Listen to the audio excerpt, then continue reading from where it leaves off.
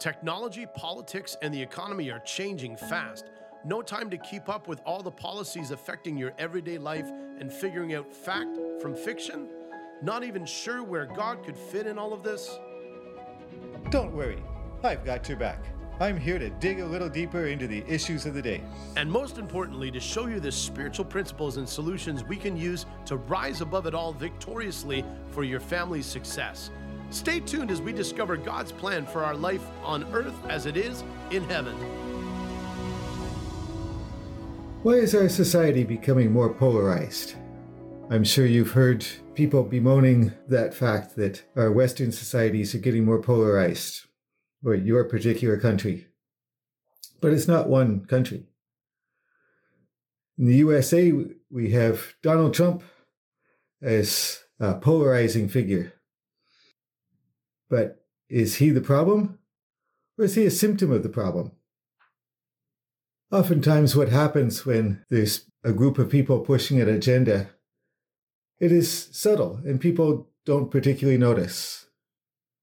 And it builds and builds, and they suggest things that are a little more and a little more extreme until somebody pushes back. So this person, Donald Trump, has decided to push back. And that's when you notice that there's an issue. So where does this come from? Well, there's a philosophical reason and a practical reason. First, let's look at a few ideas I'd like to point out for your consideration of what may be going on at play in our society, in whatever country you're in. First, there's the viewpoint that seems to be predominant in the media that if you don't completely agree with me, then we can't work together. And if he's done anything wrong in some area of his life, we can't listen to him on this subject. And I've seen examples of this with the Alberta Premier Danielle Smith when she was on stage with Conrad Black and Tucker Carlson and Jordan Peterson, how they responded to those individuals because they had said some wrong things and been punished for it. In this postmodernist philosophy, there is no such thing as truth. There's my truth and then there's your truth. And if ours don't agree, then I can't speak to you because you have no reason to listen to me. And people become living in silos, only listening to people who agree with them.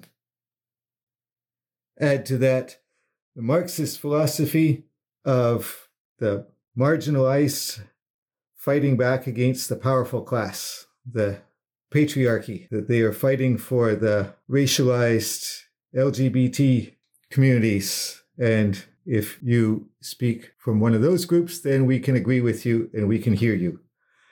And if you've said something that represents the patriarchy, then we can't hear you.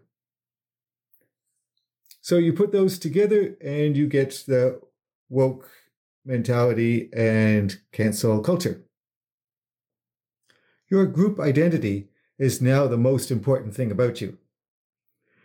And the successful is the same thing as the oppressor. Once you can convince people of that, it's pretty tough on capitalism if everything now is suspect. If you've been successful, then that used to be a good thing. Now it's a bad thing. So now what is good in society? And the rich are being blamed for all our problems because the rich are getting richer and the poor are getting poorer. But is that really because they are evil oppressors? Or is that because of how the money system works? Wealthy people have commodities. That's where most of their wealth comes from. And as the US dollar goes down in value, buys less and less, then the commodities are of more value. and they become richer. Whereas the people in the middle or poorer class, their income relies mostly from their paycheck, and that has less and less value, so they get poorer. It has nothing to do with rich people being evil or being oppressing anyone. So now you have the ideal mix for a polarized society, the us and them.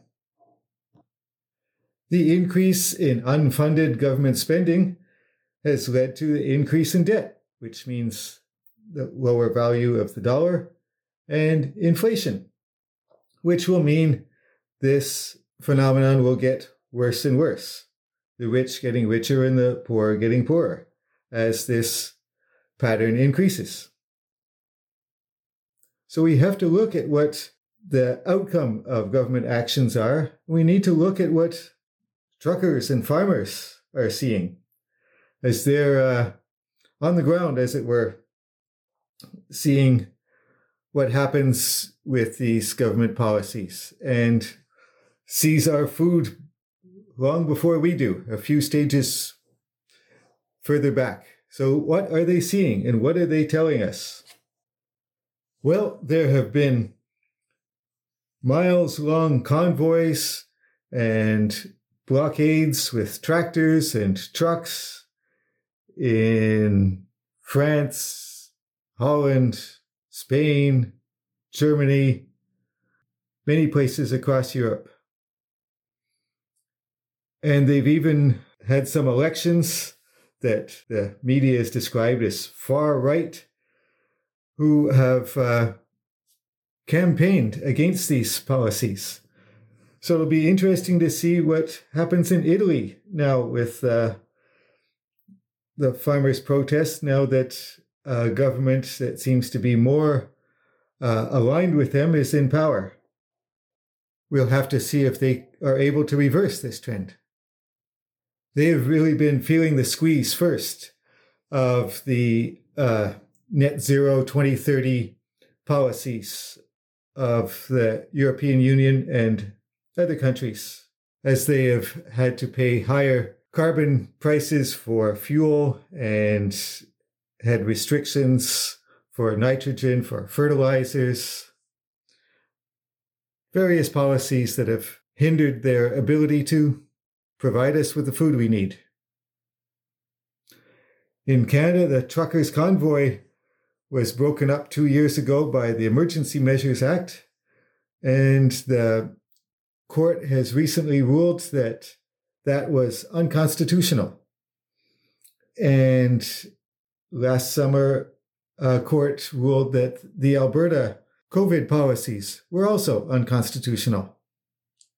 So we're lining up for a bunch of lawsuits against these governments, and we'll see what happens with that. At the beginning of the Freedom Convoy in Canada, the Prime Minister immediately created an us and them situation.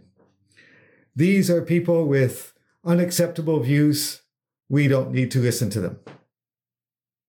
And instilling fear in the population as the media presented them as dangerous revolutionaries. This is breaking the first rules of leadership. Unify everyone and make sure there is no fear. But unfortunately, that's not the kind of leadership we have in many Western democracies right now. Fortunately, though, we are in democracies and we can change our leadership. But that requires some pushback. And any pushback is going to have to be on these several fronts that I just mentioned. Preserving our money, and at the same time, preserving our relationships. We can be discerning in the patterns that we see in markets, and just as in nature, in finances, there are cycles, and we can see what has happened in previous countries and generations when we see these patterns. And when we see these patterns in society, how we can speak to people, when we hear what people are saying and we can discern, understand where they're coming from, why they're saying the things they are because of this philosophy that they have bought into at one level or another. And it's only by the Holy Spirit that we can see through these things how to speak to people, how to get them to see, and how to show them that we are on their side, regardless what side they're on or what group they identify with. Because we are in the group of humanity, of God's creations, which includes all of us. But it's only by the Holy Spirit that we can have this energy, this power, this authority to reach out to people in love. So let's spend our time and energy in this season building, strengthening that relationship with Holy Spirit, that we may be as useful as possible to God in the coming season. If you are presenting your body as a living sacrifice and allowing Holy Spirit to transform your mind, congratulations. You are integrating your spirit, mind, and body, strengthening yourself to overcome evil with good. Please leave a rating for the show and hit subscribe to be notified of new fascinating topics I'll be discussing next, on earth as it is in heaven. Until next time, may God bless you and make you a blessing to those around you.